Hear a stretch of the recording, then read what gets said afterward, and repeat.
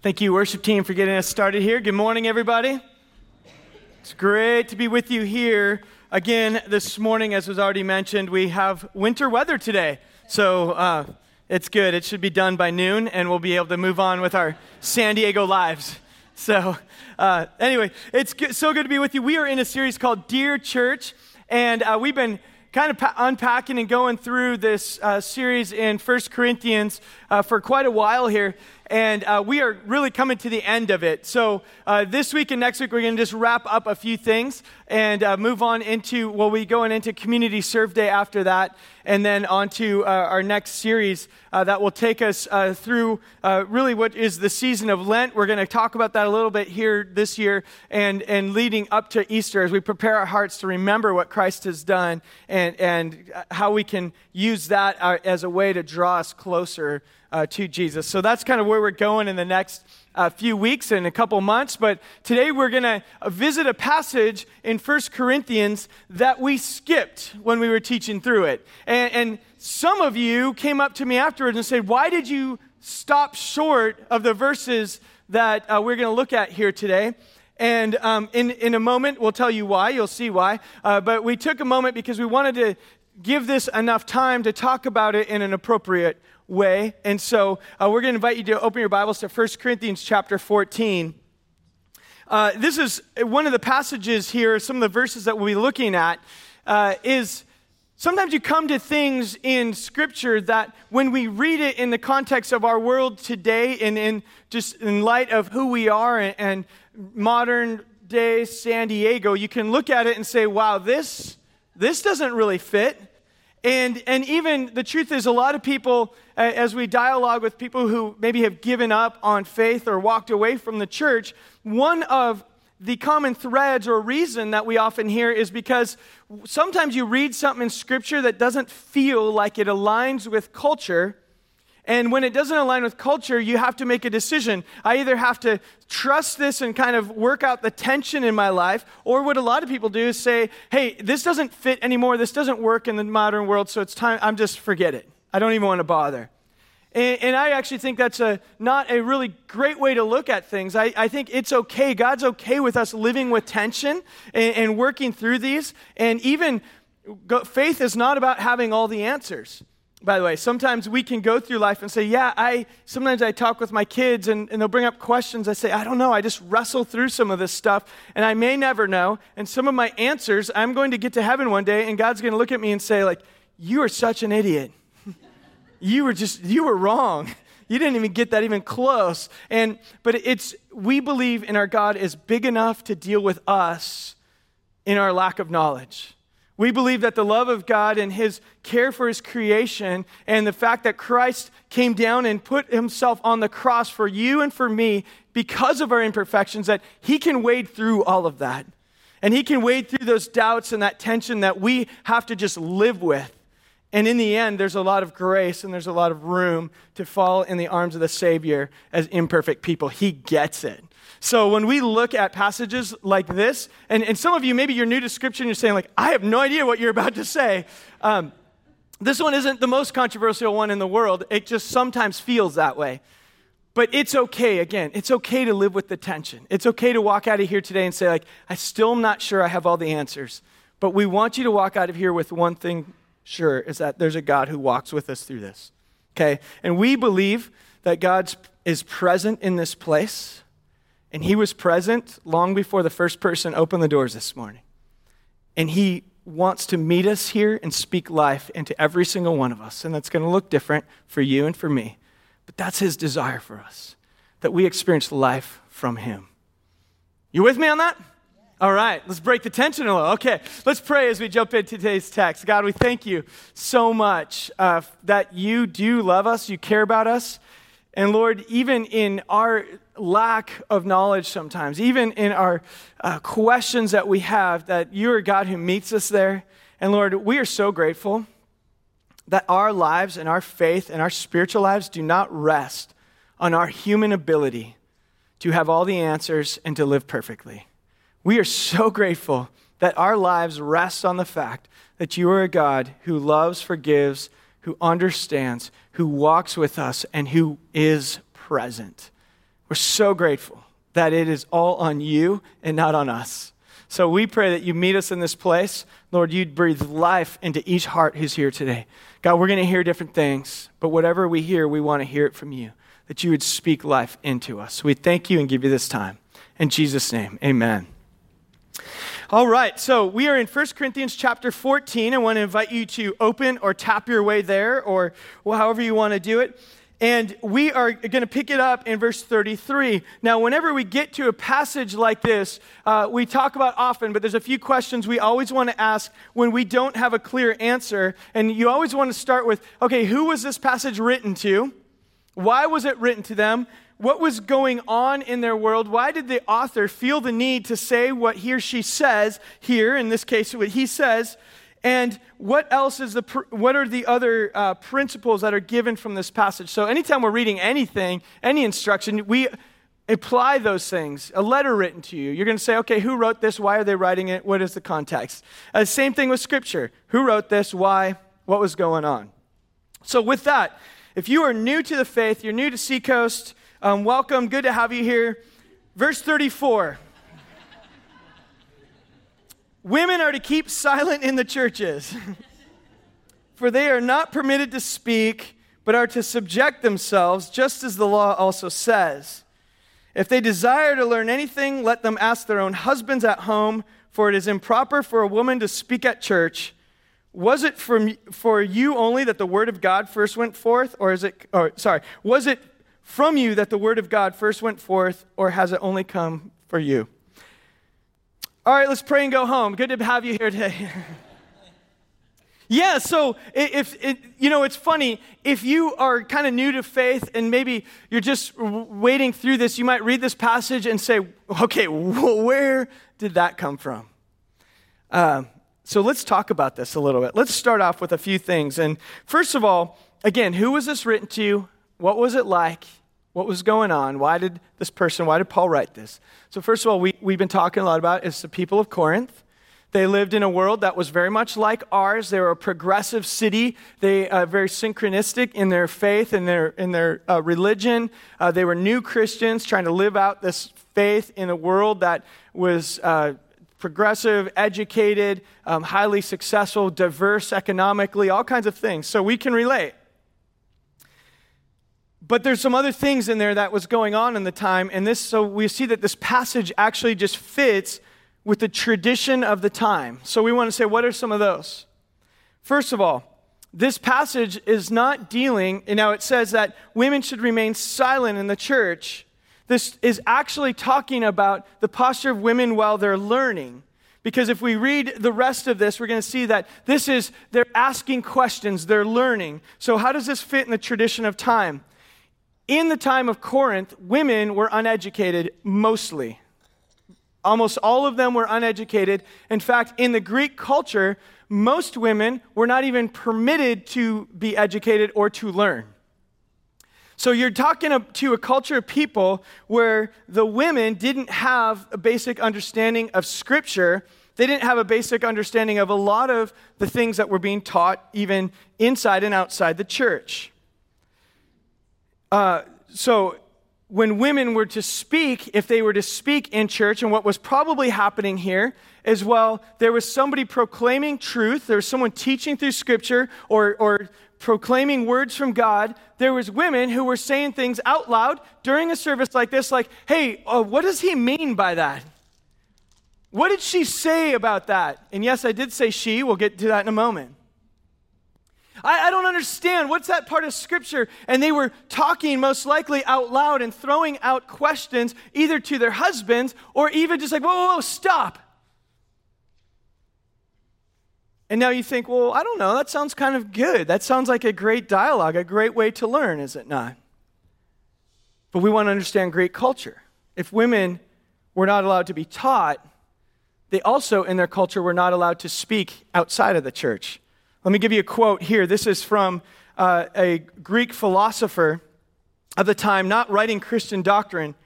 This is written to women in first century. Women ought to be modest and guarded in saying anything that can be heard by outsiders. Women ought to do their talking to their husband or through their husband. So yeah, come down hard on Paul, but what about Plutarch? Come on. So really what Paul's doing is he's reflecting something that was in their day in a Greek culture, that women were not, by them speaking out loud, it was offense to the husbands, and it was offensive in their culture. They would have looked at the husband and said, can't you keep your wife in line? I know, right now some of you are thinking, ooh. It's easy to read scripture from our lens, isn't it? We can get offended because, wait, that's not how it works. Well, that's how it worked for them. So even in their culture, it was women they weren't allowed to speak. It wasn't proper. It was inappropriate for them to speak when other men could hear. So we see this, and Paul is actually now writing, and this is not, though, by the way, Paul giving a prohibition for women to ever speak out loud. You might say, Ryan, he actually says, keep silent in the churches. But just 3 chapters earlier, we looked at this back in November, Paul talked about, hey, women, when you are prophesying and praying in public worship gatherings, this is the posture you're to have. And it talks about head coverings, which we looked at a long time ago, and that was culturally, that was your way of saying, no, this is modest dress, I'm married, I'm respecting my husband, but I have a word from the Lord. So women, 3 chapters earlier, were publicly speaking in the church. So why would Paul change his mind in 3 chapters if he's talking about the same thing? And I'll argue this passage here, actually, this verse is dealing with the posture of women while they were learning. It was the uneducated women who kept shouting out questions. So Paul did not change his mind in 3 verses. This section of the book of 1 Corinthians from chapter 11 to chapter 14 is one thought. In chapter 11, he talks about order in the church, the role of men and women. He goes on to talk about your spiritual gifts. And then if you recall, for those of you who've been here, in the middle of it is the chapter about love, saying none of this works if we don't have a posture of love for one another. Then he goes back to talk about spiritual gifts, and he ends with, oh yeah, and this is the role of men and women in the church. He goes on this full circle. So in this particular passage, he's actually fitting somewhat with lines of tradition. Now, how does this passage and Christianity break with tradition is another question. Because I don't believe this is not saying women should never speak up. It's just in the context of learning. So we got to be careful how we apply it. Where do I get that? We want to look at all of the context of Scripture. Remember, we have this principle where Scripture is blurry, use Scripture to make it clear. So we want to look at other things. And this is how now Christianity, including this passage, breaks with tradition. First of all, at the very beginning, we find in Genesis chapter 1, men and women were created in the image of God. Together, male and female were created in the image of God. There's this idea that men and women are different, but together we have the full character and image of God within us. This was a break from tradition. It would be kind of crazy in the ancient Near Eastern world to say a woman can be in the image of God. Christianity, Judaism taught that. In 1 Corinthians chapter 11, verse 11, even with that thought in mind, Paul writes, again, the same thought. This is 3 chapters earlier. He says, a woman is not independent of the man. Oh yeah, and a man is not independent of the woman in the in the husband-wife role. Meaning, you are equal. You are both important. There is no, hey, I'm the husband, I'm the man, I'm more important than you because you're just a female. Actually, Christianity taught quite the opposite. Said in Christ there's no male and female, saying that not one is more important than the other. Paul writes here, and that's not saying that you're not different, it's saying you're not more important. Paul writes, woman is not independent, the wife is not independent of the husband is not independent of the woman, of the wife. That was radical. We find throughout the book of Acts, we find places where women are publicly speaking. In Acts chapter 21, we see it with the prophets. In Christianity, we find women learning from Jesus. This is from the beginning, from Jesus throughout Paul. They're learning. They weren't allowed to learn. We find in Luke chapter 10, verse 39 through 42, Mary, who was one of the followers of Jesus, was sitting at his feet and listening to what? to him teach. In their culture, that was offensive. Wait, women can't learn. Why are you letting her learn, Jesus? Christianity was actually progressive in that way. Here's another thing. Women, even this idea that we looked at a few weeks or months ago, and I'm going to briefly touch on again today, women willingly subjected themselves. Now, don't you love that word, subjected themselves? All the women are just like, you know what, Ryan, I would love to hear sermons about subjecting myself to a husband. Yeah, that sounds great. Really what this means in Greek is a word that's giving over of something, willing to give up of something. But in Christianity, the wives willingly gave over some of the leadership in the home. Now, why is that radical? They willingly did it. Paul writes in 1 Corinthians, you have the freedom to do this however you want. It's okay.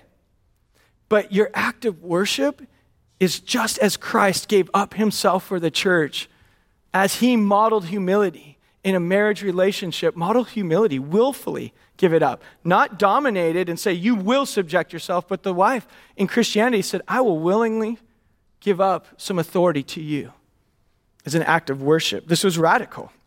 It was a progressive idea.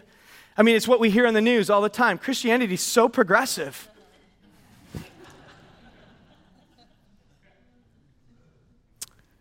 Leading in the church, what do we find of women and their role in the church throughout the New Testament? I already mentioned in 1 Corinthians chapter 11, verse 5, women are publicly speaking. They're prophesying and praying publicly in church. Men are listening. Women filled that role. In the Old Testament, in the book of Judges, we have this woman named Deborah, one of the very first leaders of the nation of Israel. Nothing is said about that she's a woman. It doesn't say, and isn't that crazy? It just says Deborah led the nation of Israel. She was a prophetess and a leader, a political leader. Jumping ahead, I know I'm going really fast. You can watch the sermon and take notes if you want to know all these details. Again, Romans chapter 16. Paul is writing. He mentions several women. He mentions a woman named Phoebe, describes her as a deacon in the church of Cenchrea. And he says, follow her instructions. Give her whatever she asks. She is a very hard worker and a great leader. She is a deacon in the church, which was a word that can mean servant, but what it meant was a worker. And it said, however she wants to lead you, follow her. That's Paul writing, the same one who wrote this. We find this woman named Priscilla mentioned time and time again throughout the New Testament, often mentioned with her husband Aquila. It is very weird that she's always mentioned first. That culturally was odd. It says something about her status and her leadership. We find that in Acts chapter 18, verse 26, she and her husband were teaching Apollos, an apostle, in the ways of the Lord. They were sent there and she taught Apollos about the ways of the Lord. Romans 16 also talks about Mary, said she's a hard worker. She works among you to be respected. A lady named Junia is actually the name. We know that in about 3rd or 4th century, some of the church fathers changed that name to Junius, made it from a female name to a male name, likely because, and they talk about it, like it just doesn't seem possible that this could be a female because of her status. Most scholars would agree that it is a female. Paul describes her as a fellow prisoner and outstanding among the apostles. Acts chapter 16, verse 14, Lydia planted the Philippian church. She was a convert by Paul. And the next thing we know is she has a church meeting in her home.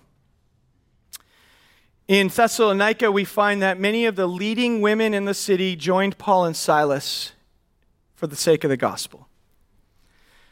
So all that to say, when we read a verse like this and we say, okay, women are to keep silent, we want to say, okay, what is the greater context? What is going on all over the place? How does Scripture help make Scripture clear? And we see that women were not just respected, but they were elevated in Christianity by Jesus and by Paul, who wrote most of our doctrine. They were elevated. They were honored. Their gifts were respected. People looked at them and said, they have a valuable place in the church. Now, again, if you're new to faith, you say like, well, that's great. Makes sense to me. Some of you may know that there's a tradition in Christianity that some for intentional reasons, some very unintentional, some were very cultural, had nothing to do with Christianity. But women had a long history in the history of the world of not always being elevated or being described in this light. Would you agree? That for not just dozens of years, but hundreds of years and truly thousands of years, Christianity was the one that was actually, when you dug deep, would say, actually, women should be elevated and respected. They're made in the image of God. And that hasn't always played itself out well. And again, some of it is cultural, not Christian culture. Just culture has fought against this for many, many years. And it's great to see it changing. I think for our younger generations, they hear this and they say, oh, it's so different now. That's not the world I grew up in. But there's a long way to go. We know through things like the Me Too movement. We look at just how women sometimes have been treated in marriages and even in churches. They haven't been respected the way that God would call us to respect them.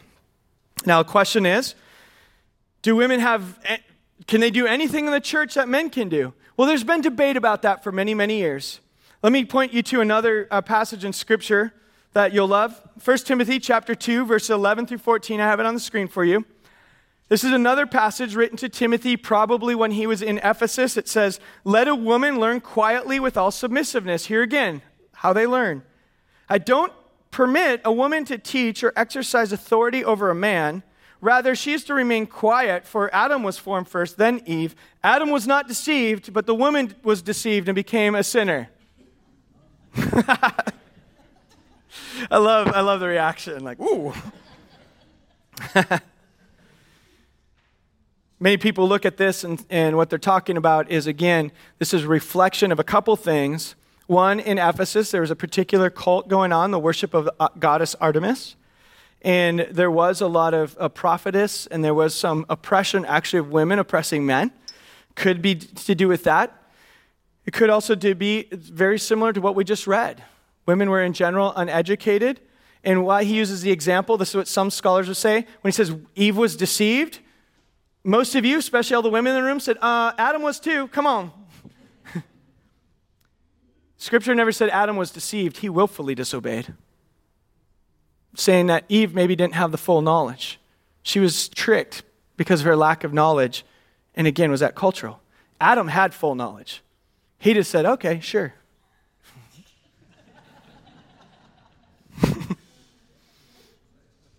We're pretty weak as guys, just to let you know. Remember, at the time, they were naked and unashamed. You can convince a guy of a lot of things in those moments. Anyway. Did I say that out loud? Okay.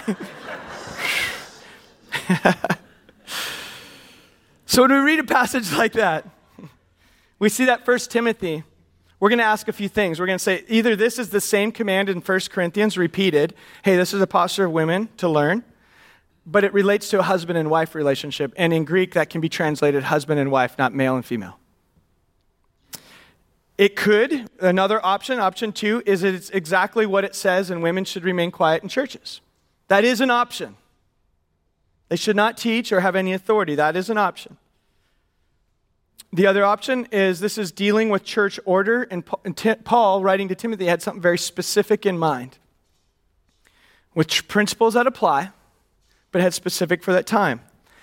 One of the things that scholars through the years and churches through the years have looked at is the very next thought after he says that in 1 Timothy chapter 2, as he talks about overseers. And to understand Greek text, they did not have subheadings. They didn't have verse numbers. They just had words written in order. So the flow of thought was, hey, women shouldn't have authority. The next thing he says is it's a trustworthy statement. If a man desires to be in the office of overseer, it's an honorable thing, and then goes on to describe the office of overseer. Many people will read this to say what Paul is writing to Timothy about is there's something about the spiritual authority in the church that was given to men. And many churches have debated this through the years. Some churches have where women have no leadership roles in the church. Some churches have where women have a lot of leadership roles, except for the eldership, which is actually the tradition here at Seacoast. And some say, well, it was so cultural, it doesn't matter. Men and women can have every role in the church. Those are to generalize some of the options. And going on here, I'm going to tell you today, there's godly men and women who've made a case for all of those throughout the ages. And we're not going to answer it for you today. We're just going to mention those. But one other question, and then in a moment I'm going to ask a couple people to help me. The one other thing that comes up with this, though, is that Paul talks about often is what is the posture of men and women together, or husband and wives together? What does that look like? Does it mean that there is no distinction, there is no difference? What's the fuller teaching of that relationship between men and women? So you have all these kind of questions in the church. We see women being elevated. And I will say, women are mentioned in almost every single role in the church, but there is no mention specifically of a woman being an overseer, or in our language, we call it elder. Doesn't mean, I won't say that churches that argue for it are totally wrong. I'm just saying it's never specifically mentioned this woman was an overseer. But all the others, deacon, teacher, all of that exists. But there's something other deeper going on that I believe at play here. And that is, again, how husband and wives interact together. And it has to do with the home. Now, in the home, what's the role of men and women in the home? I want to give you a few affirming verses first. They're all affirming, but let me just share a few. Sometimes we think of that and we think, if you have a tradition in Christianity, you might say, oh, the husband has a spiritual authority in the home and it's all on his shoulders. Well, we also find in places like 2 Timothy chapter 1, verse 5, Timothy's grandmother and his mother were the ones with spiritual leadership in their home, and they're the ones that taught him the ways of the faith. His dad was not a Christian. We find actually in 1 Peter chapter 3, verse 5 and 6, it talks about women adorning themselves through their interaction with their husband. That was their act of worship. In 1 Peter chapter 3, I have this on for you, verses 1 and 2. Wives, be subject. Again, when I say subject, don't say 21st century San Diego, subject myself to that person.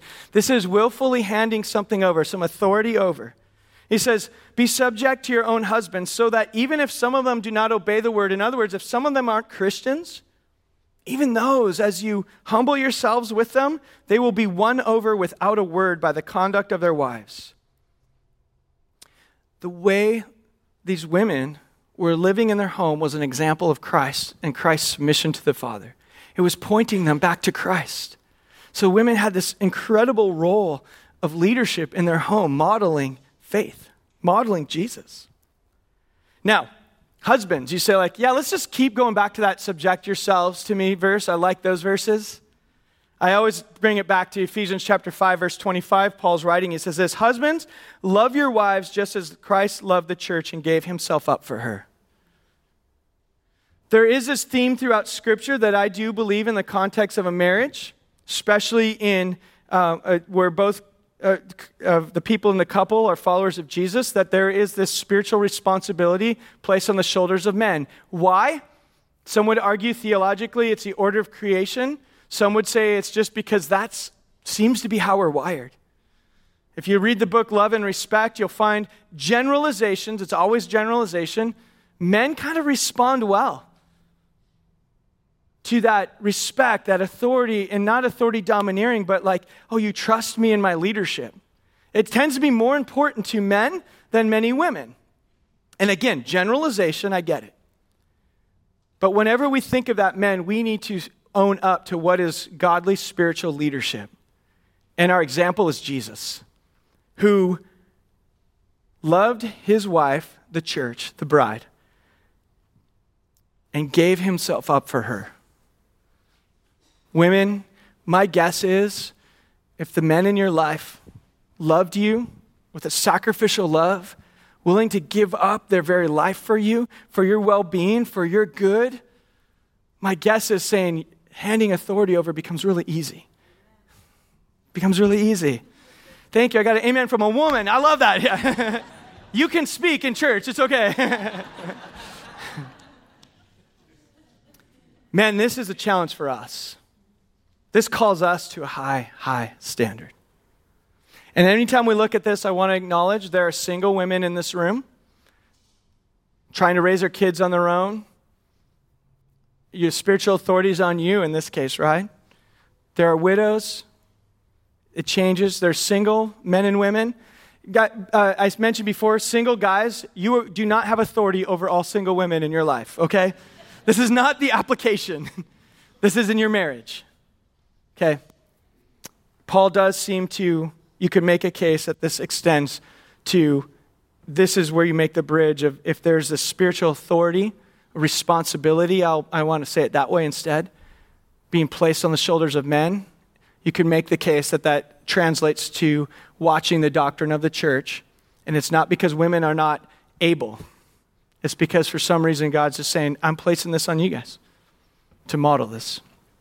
Now, I want to bring a couple people up. There's a lot more we could say, but I want to bring a couple people up here who are super smart and have a lot of great things to say. So I want to invite Sarah and Haley up to come. Yes, they are women, and they are going to speak in church. Come on up. Want to sit here?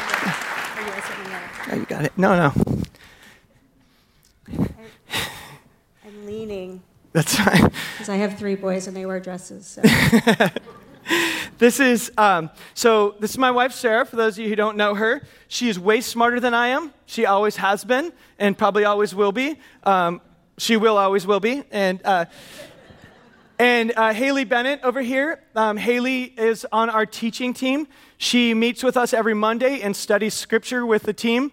And we talk about the passages that we're going to teach. We get perspective from different people. They're both a part of that. And or Haley's a part of that. Sarah's a part of that at home. We have teaching team all week long. And she says, hey, how about that illustration where you just screwed up? Why don't you do that one? And she gives me plenty of those. But let me start with you, Sarah. So Sarah, when we've talked before, and when you read or hear this about wives, hand over authority to your husbands, tell them how much you love that. Oh, no. So much. Yeah. So give us your take on that and just help us all in this room understand from your perspective. Well, I think you did a really good job preaching, so there's not really much I can say. I think I told you to say that differently. It's on your nose. But I think the knee-jerk reaction, because the world has so misused the term submit, that it's easy to go, oof, no way. I think that's dumb. They should take that out. But then when I look deeper into it, and as you mentioned, and the Bible often does this, it turns things on their head. And I think that both leadership and submission have been modeled by Christ. And Christ's love of the church is what God calls husbands to. And my example of submission is Christ, who considered himself equal to God, who was equal, but he chose to submit to the will of the Father. He chose to die for me and you and all of us. I think because both callings, to love your wife as Christ loved the church and to submit in the same way that God, who is God, submitted, I think that's good company. And anytime Scripture calls both of us to end up in the same place, which is essentially the cross, I think it's a good thing. Yeah. I have one other answer. Yeah, go ahead. So that's really the looking at who Christ is answer, and I guess my second answer is looking at who I am in Christ. And that is in a husband and wife situation, and as a believer, I don't have anything to prove. And if I needed to come into this proving myself, I think then submitting would kind of suck, and it would be counterintuitive. Yeah. But because Scripture again and again and again affirms women, our worth, our value, who we are, not because of what we do, but because of what God has done.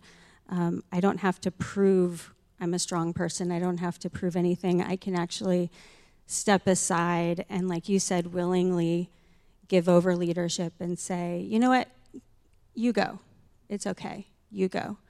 And because I happen to be married to someone who also doesn't have anything to prove, then when your husband truly loves you and he's modeling his life after the leadership of Christ, which was a humble leadership and a sacrificial leadership, then it also makes it easy. And so I don't mind giving you the final word, even though you're not trying to get it. But often the final word is... Wait, did you say I get the final word? And the final word sometimes is, Sarah, you're right.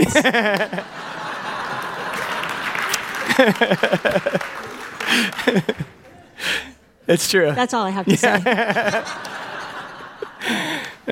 Often. That's the final word. Yeah. Well, good. Well, thank you. Haley, want to transition to you. Haley has a degree in biblical studies. She loves and theology from Wheaton College. Loves to study Scripture. How has this been for you? You know, kind of growing up, and you grew up here at Seacoast, and you've kind of had that desire to learn and study. How has this even subject kind of affected you growing up, and how the church traditionally has, dealt with it? Yeah, it was really interesting. First, my love for theology started with my relationship with my dad.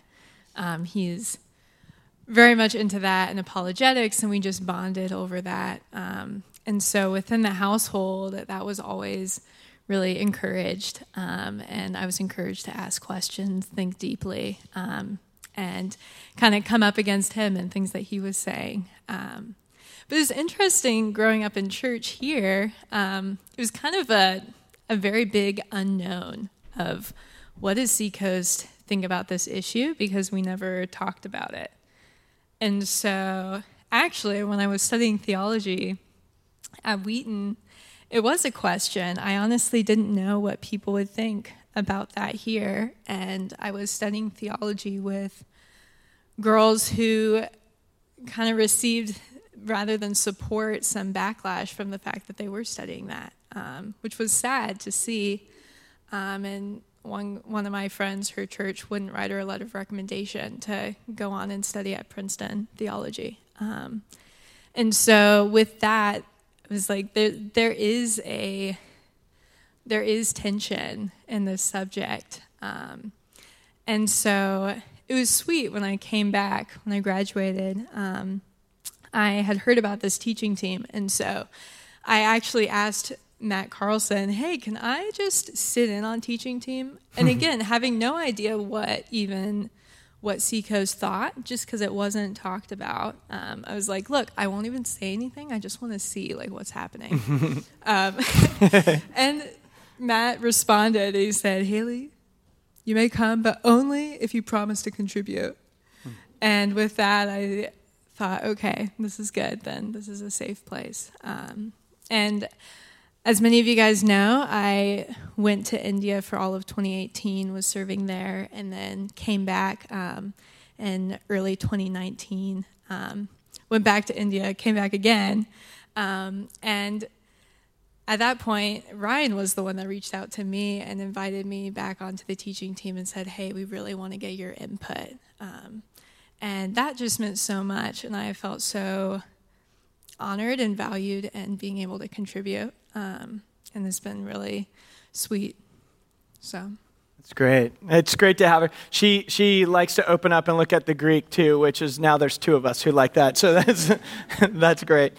Tell me a little bit. You know, we've been talking about this passage, and just when you see this passage and just what we've been teaching, what are some thoughts in your mind with that? Yeah, good question. So it's been great to dialogue with Ryan, because I love, the idea of women teaching in church, and I also, and when I look through Scripture and study it, to me, it seems like women on the eldership board is fine and okay. And so that's something that we disagree on, but it's something that's been really great to dialogue about and discuss. So I don't know how much you want me to get into that. Everyone's like, that could be a whole sermon she disagrees? itself. What? Well, I think what was cool, she said, can I say that? And it's like, well, of course. As we're studying through Scripture, one thing that's cool is that as we've been as a team and even in our elder board with our spouses have been processing all of these passages and saying, let's understand it rightly and have, where do we want to land? There's some disagreements, but one thing, as you say, like you kind of read it a little differently, but you're still here. Why are you still here? I think I'm here because dialogue is allowed, and I think it's an ongoing process. And when you're interpreting Scripture, there's always three things in play. You're trying to figure out what is the author's intent, what were they actually trying to say to this people, what is the text itself, but also what is my culture, where am I coming from, and acknowledging that for the sake of seeing your own blind spots is really important, and acknowledging that to see, sometimes when things translate through culture, they're different, which Ryan talked about earlier. And I also acknowledge, right now we're in a really weird time culturally. I was just looking it up, my grandmother, when she was growing up, it was strange for women to wear pants. And when my mom was 10 years old, that's when women were allowed to open up bank accounts in their own name. Wow. The world that, say, my grandmother grew up in and that my mom grew up in is so different from the world that I grew up in. And when I look at this cultural tension as well, stepping into a place like India that is very patriarchal, and seeing just how different that is, I think there's a lot of grace to be given for the different places that we're all coming from, and that it's really valuable to sit in that tension and value where each person is coming from, and decide where to go from there. I think another important thing to me is I have watched Ryan and the elder board just a little bit as they're pouring into this issue, and I know that they care and they want what's best for Seacoast and they want to honor Scripture. And even though we both disagree on a scriptural basis, we can respect each other for that. So. Yeah. Thank you. I really wish we could just keep dialoguing and keep going. There's a lot of what we can say. Maybe just quickly, either one or each of you, just what are ways that you feel like we want our women to feel empowered and to feel, knowing that men and women are different. But what's just maybe a thought? Is there anything that we as a church, what are ways that we can empower our younger women or all of our women? You didn't give me that question in advance. We'll talk about that later. The short answer, I think, is sermons like today, where you point out the incredible women in Scripture. Also having strong, capable women on the stage, just not me normally.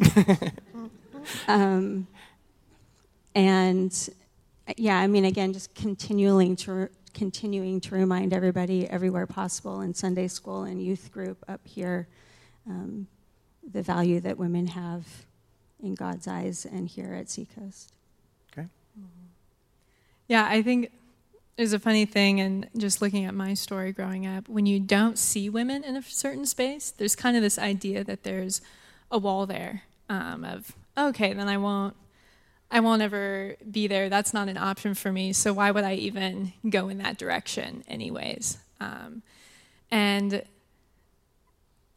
think, one, having women on stage, having women in leadership, also even just, there's so many amazing stories here at Seacoast from men and women, and just having those stories be heard is another way to get women's voice out there. I also think just in big decisions, really having a woman's voice in those decisions too for the church is really important. And acknowledging that if men and women are different, women's perspective is something that needs to be heard and factored in to this too. So it's great. Just the intentionality there. That's great. As we wrap up, I'm going to invite the worship team to make their way up. And you can sit up here while I finish. That's good. I just want to affirm and just let you know as a church that, as Haley said, and I appreciate your saying it, but our current elder board, as we've been processing this, we constantly are saying, hey, we want to hear those other perspectives and the other voices. And we have men and women in all levels of leadership here. Any ways that the church and even this church and have in the past demeaned or put women down, we want to move forward from that. We don't think that means that there's no difference between men and women. We don't believe that. We do think there's differences. We think that we have a lot of different things to offer. And we acknowledge that there probably, especially in the past of Christianity, we haven't always handled this well. And we believe the church should be leaders in things like the Me Too movement. We think that the church Christian men should be vocal on things like this. And there's a lot of growth for all of us. As we end, I also acknowledge in this room, there's probably some of you who are really uncomfortable right now for complete opposite reasons. And we know that anything that's been debated for a couple thousand years by godly men and women who really care about Scripture, that there's going to be some tension. But what Paul ends with in the book of 1 Corinthians is chapter 15. And he talks about all these issues, and he says, what I gave to you was of first importance. And of first importance is that Jesus Christ gave up his life for you and for me, died on the cross, and rose again to bring life to our brokenness. All of this has tension and is an issue because we're broken people stained by sin. And at our core, without meaning to, we all want our way. And so it's always going to be a little bit messy. But of first importance isn't what positions men and women have. It's that Jesus Christ saw our brokenness, stepped into it because of his love, and gave us hope. That's of first importance, and that we'll keep going back to. Yes, that is an amen.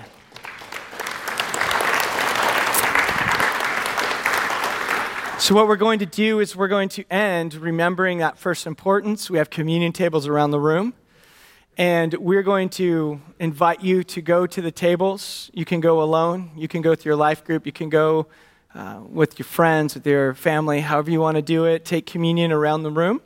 And we've gone a little long, so we're going to ask you to, take your time, but, we may end before you're done if you take your time, just so you know.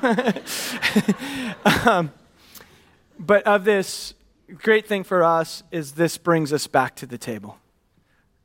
The bread represents the body of Christ who's broken for you and for me, for men and women. The blood of Christ is a covenant of his blood that was shed for us. That said, though you are not perfect, I promise that my life is enough for you. And you can't break that. Even when you misread Scripture, even when you get things wrong, you can't break what I have done. It is finished. So we're going to go to the tables, remember that as a sign of unity and a sign of, even in our differences, Christ is of first importance. Let's pray. God, we thank you so much for this morning. We thank you even that you give us the space to work through this. And I pray now, Lord, as we remember you and what you've done, would you speak to us? Would you help us remember what is of first importance this morning?